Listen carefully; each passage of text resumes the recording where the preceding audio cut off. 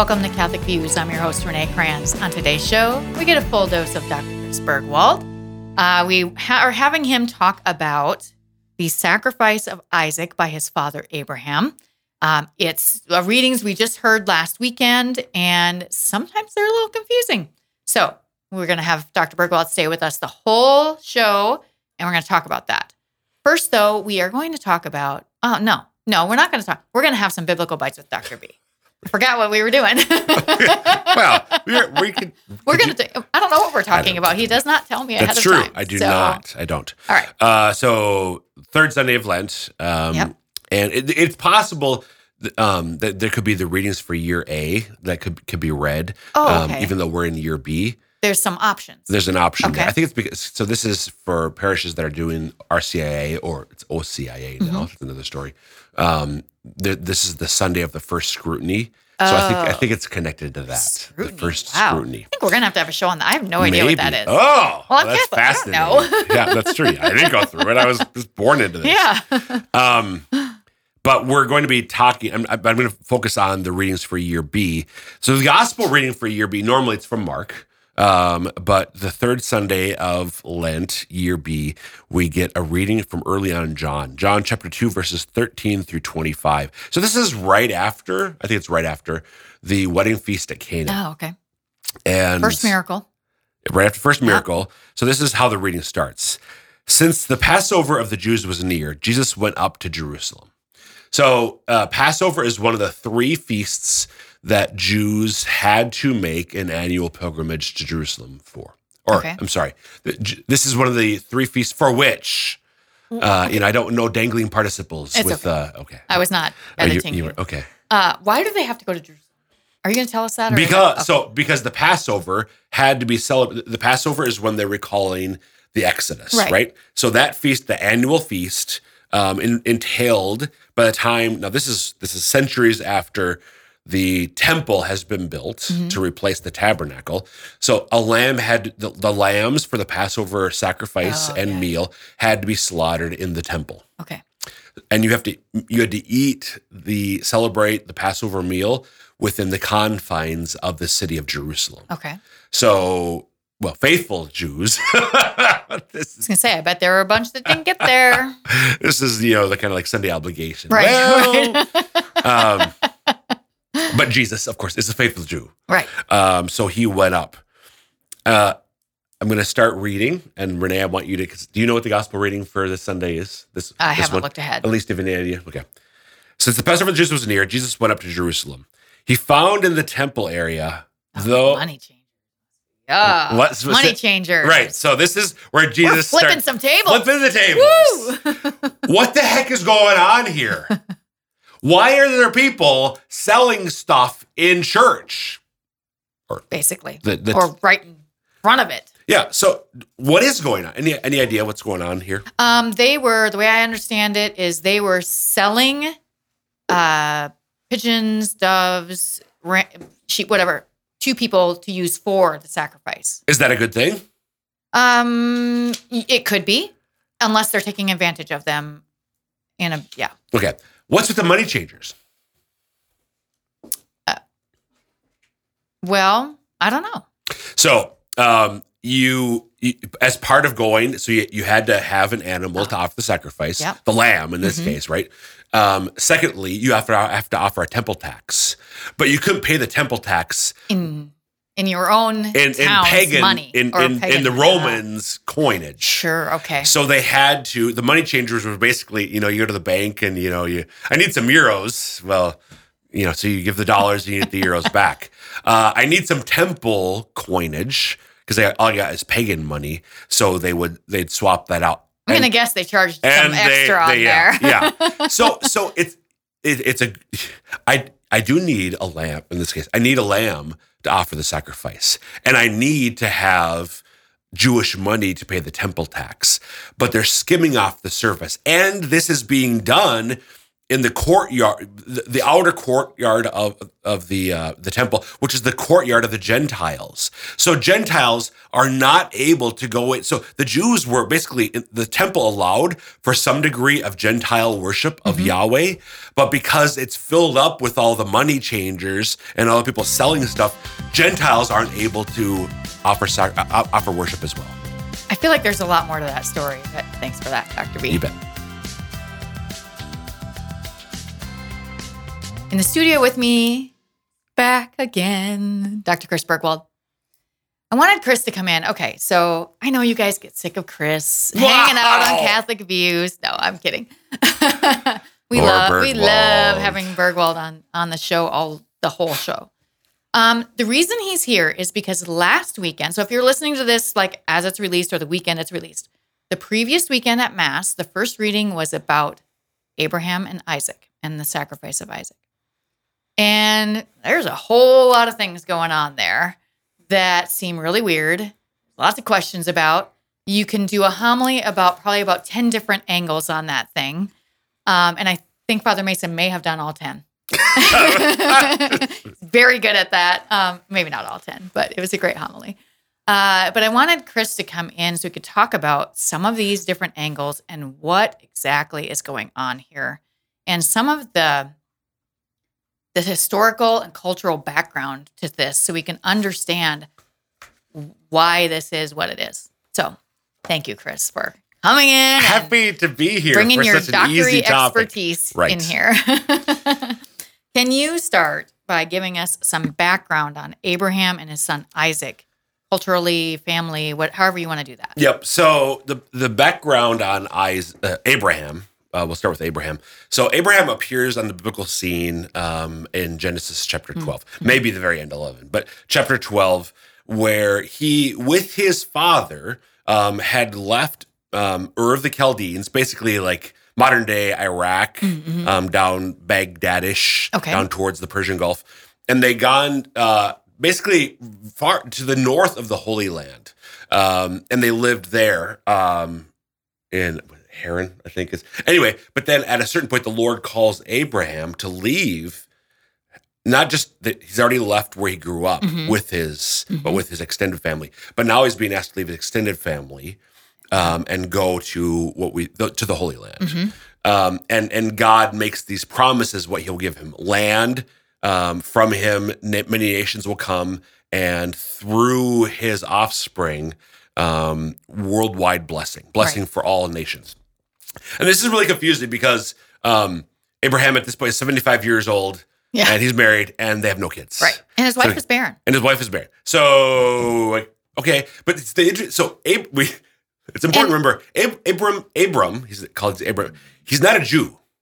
Right, because like God is like this is a new concept to him. Right. I mean, the gods are not a new concept. Right, but the God, one God. Yeah, right. Because this God. Abraham eventually is the grandfather of Jacob, aka Israel. The Israelites. So like it's not like growing up in Ur, Abram would have known the God who created everything. Right. No, almost certainly just the culture of the time. This is like 2000-ish BC. Right. So they're almost certainly polytheistic religion was the name of the game at that time. But so this to reference a movie that we were talking about earlier, an entity reveals himself to Abram, and Abram obeys. Right. We call Abram our father in faith because Abram, like this unknown God, calls him and he obeys. So he leaves first with, again, extended family. They leave Ur, and then with the just him. And no, Abram, by the time this is 75 years old, he's a wealthy man. He's a chieftain in essence. So he doesn't have kids, but he has servants. His wife, Sarai, has servants. So he and his nephew, Lot, they leave the extended family, and this sort of entourage goes to what we think of the Holy Land. So that's Genesis 12-ish.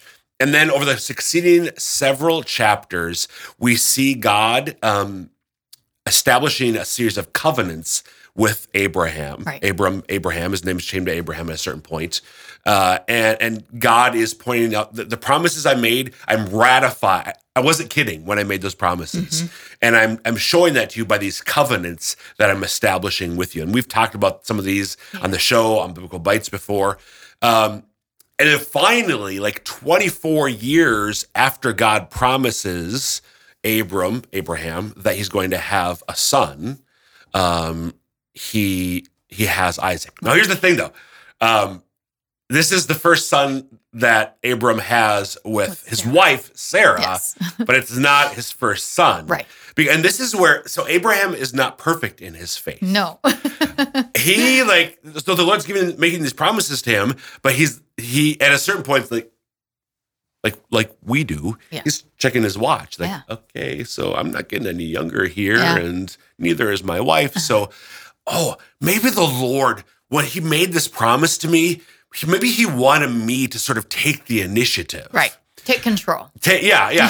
So he had a son, Ishmael, and Sarah had a role in this too. Yes. Sarah proposed, "Hey, why don't you have a child with my servant Hagar?"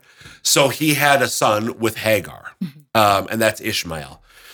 But Ishmael, by the time we get to the reading that we heard last Sunday, Hagar and Ishmael's been disinherited, banished basically, and sent on their way. Right. But then Isaac was born. Right. And when you read Genesis, after the whole Ishmael incident, there's I think it's 10 years where Abram did not hear the voice of the Lord speaking to him. So okay. He's in trouble. Okay, Abraham.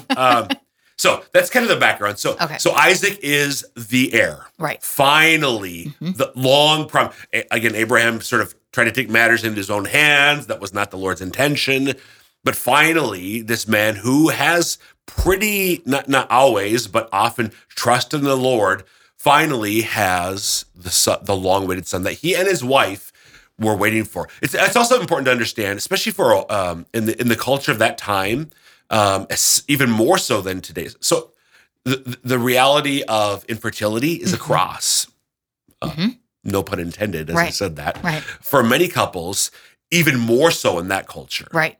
Right. So for Sarah to not have a son was maybe even harder than it was for Abraham. Right. So that's kind of Okay, so that lays that piece of the foundation. So I want to go to another piece of this before we really answer some of the questions. So child sacrifice played a large role in the ancient world. Yep. Can you talk about that a little bit? Because all of us are like, God is asking him to sacrifice his son. What kind of insanity is this? And why would God do such a thing? Well, I think we have to understand a little bit about the ancient world first. Yeah. So, on the one hand, oh my gosh, how could people kill their own child? Well, hello. That's we're kind of doing that. Now, they're not sacrificed to idols of gold or bronze or wood. In the same way. Right. Well, but they may be sacrificed if you on the altar of vacation. There was the reality that there were gods that people would, for the sake of prosperity, for the sake of rain, for the fields, they would throw their newborns into the fire. They would willingly, like literally sacrifice, kill their newborn children to placate the gods. Moloch is one who's referenced throughout Scripture. But there are there are others. And we see, when you read the Old Testament, you see the reality of the cultures around and the Israelites struggling and sometimes failing to not fall into that false idol worship as well, with the practices that come with it. Right. So certainly at Abraham's time and going forward throughout the whole Old Testament era, the rest of the Old Testament era, this was a reality in the cultures in which the Israelites found themselves. Yeah. Okay, so at the time that God asks, well, there's going to be two questions. Why did God ask this of him? But also at the time that he asked that, what was Abraham's relationship with God? Like what was he possibly thinking right there? Right. So again, God has, so Abraham has, not perfectly, but in a real way, trusted the Lord. Mm-hmm. He's followed him in faith. Again, not always. Bit like us. but oftentimes trusted him. Enough where, so I mentioned the Mass already, the first Eucharistic prayer, the Roman canon, Abraham, our father in faith. Yeah. In the Catechism, when the Church is talking about the virtue of faith and what it means to have faith, to believe, the two biblical figures that are held up are Mary as the paradigm of belief in God, but in addition to her, Abraham. Wow. Okay. So he is really held up, despite his flaws. He is really, so he trusted the Lord mostly. And so at this point, he's still trusting the Lord because he didn't know he's got his son. Right. And now he's still waiting, like the land, the many nations. Of the three promises back in Genesis 12, two of them have been not fulfilled, but have been ratified by covenants. Right. Not the third yet, but I mean, one would imagine that Abraham's like, okay, well, I'm sure the Lord will get around to it when he gets around to it. Right. So a good relationship. They had a good relationship. He had a good relationship with the Lord at this point, as far as we know. Okay. So why did God ask him? That's the big question we all want to know, right? So it is to test Abraham's faith. It's not the first time that God has tested It's someone. not, but this is the test. So there's been progression, right? So Abraham has sacrificed. He's sacrificed his home. He's made all these journeys. He's sacrificed part of himself, circumcision. He's sacrificed family. Lot. He and Lot went separate ways. Now he's being asked to sacrifice an heir. The heir. It's interesting because in the this is the beginning of the reading. He said, "Take your son, your only begotten son, Isaac." So it's interesting because again, but there's Ishmael, but Isaac is the son. He is the heir. Your only begotten son. Take him, whom you love. Go to the land of Moriah and offer him there as a burnt offering upon one of the mountains of which I shall tell you. Yeah, and again, the heir was very important in the ancient world too. Yeah. And especially, so just in general, the heir was important, but especially because all these promises, which are being ratified by a series of covenants that God has made, they all depend on him having an heir. Right. So now the Lord is saying to Abraham, okay, the means by which all of these promises with their covenants will be fulfilled, sacrifice, give it up, offer it up, literally offer it up in sacrifice. So there's a progression of the Lord testing Abraham, and this is really, he's not testing him like, God does not have the lab coat and Abraham is the rat in the maze. Oh, interesting. Oh, right. Let's open this. No, this is Abraham. Do you trust me? Right. Yes, I trust you. Do you really trust me? Yes. Okay. Land. I trust you. This is now. Do you really trust me? So right now, as I say that, I'm reminded of Jesus' words to Peter after the resurrection. Peter, do you love me? Yep. Yes. Do you love me? Yes. Do you love me? So there's this progression of so he's testing Abraham's faith. And why does the Lord do that? To strengthen. So if I'm for Lent, I'm reading Hebrews. And one of the things I love about Hebrews is the Lord will, especially chapter 11 or 12, we're tested by the Lord, not because, again, he's not a clinician, an evil scientist wanting to see how we respond. No, he's a father, and he wants us to grow. He wants us to exercise our spiritual muscles, especially the muscle of trust and faith. Right.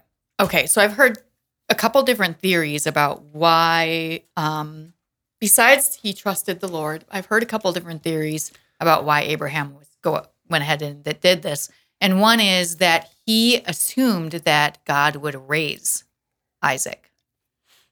Is that? Yeah, I mean, I don't, and that's why he was okay with it. Yeah, I don't buy that, to be honest. Okay. There's no hint of that. There's no hint. To me, that's reading what we know what happened later with another only begotten son. Right.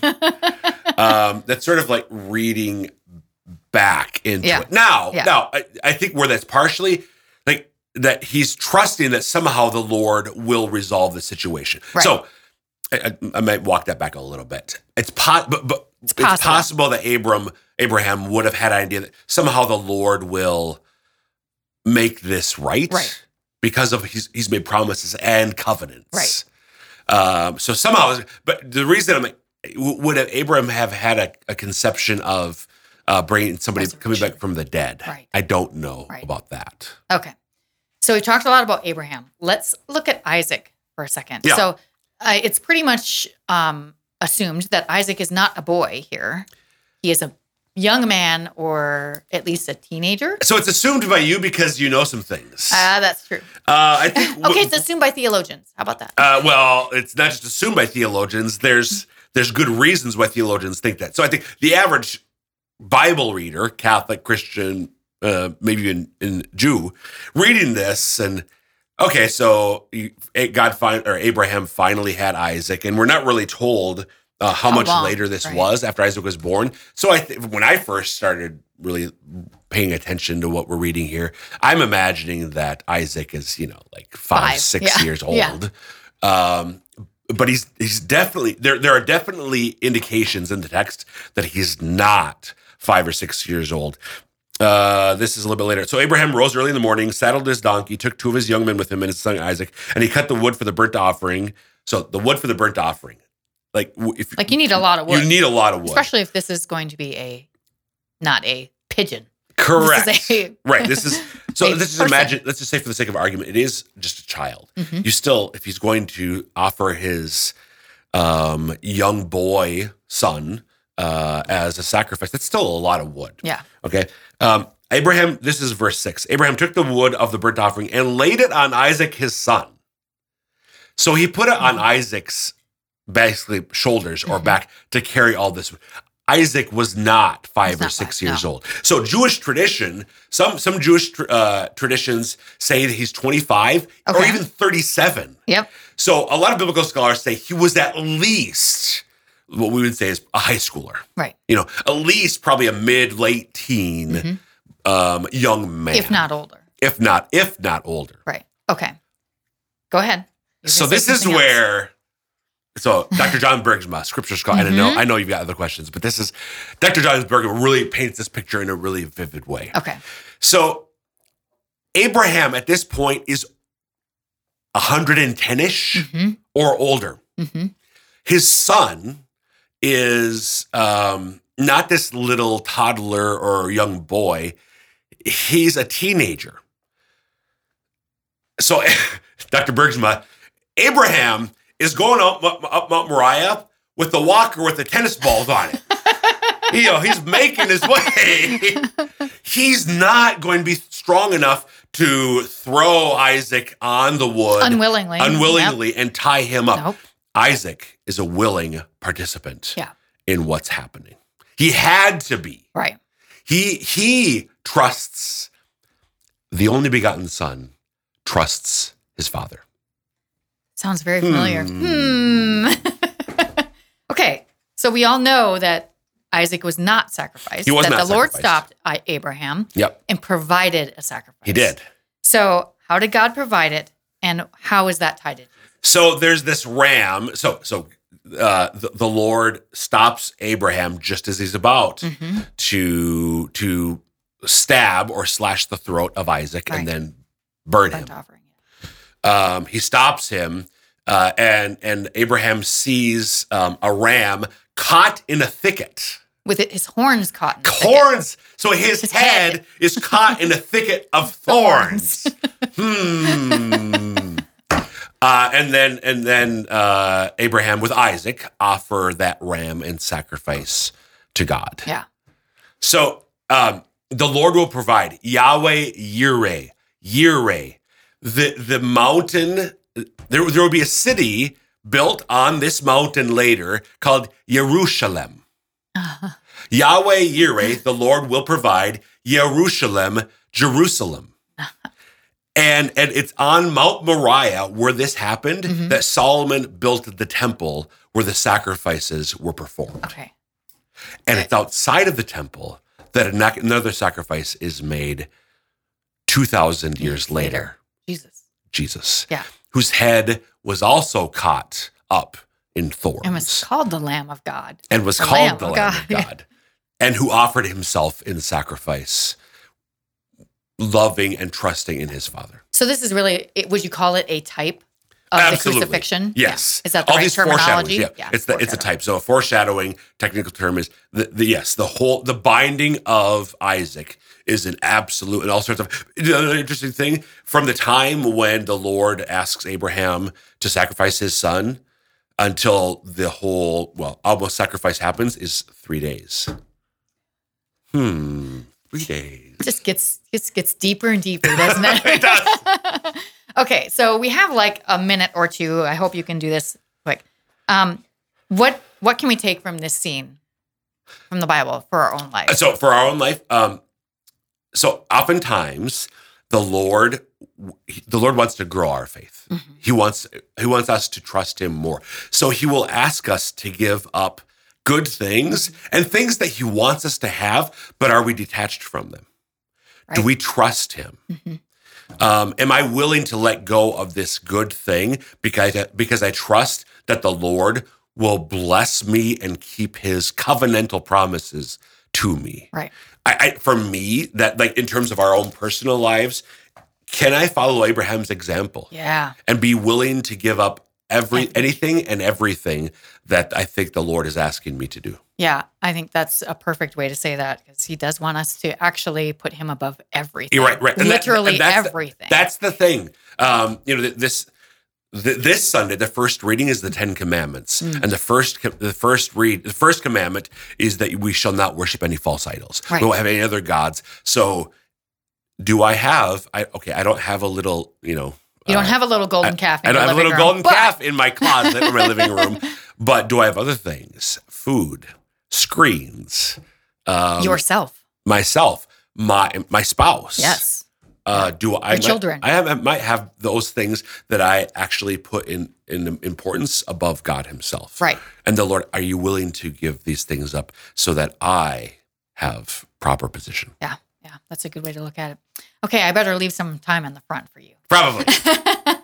Thank you for coming in and going through this with us. I think it's super valuable because it really tells the story of how God has planned all of this throughout time. And he's still doing that. Amen. So thanks, Dr. B. You bet.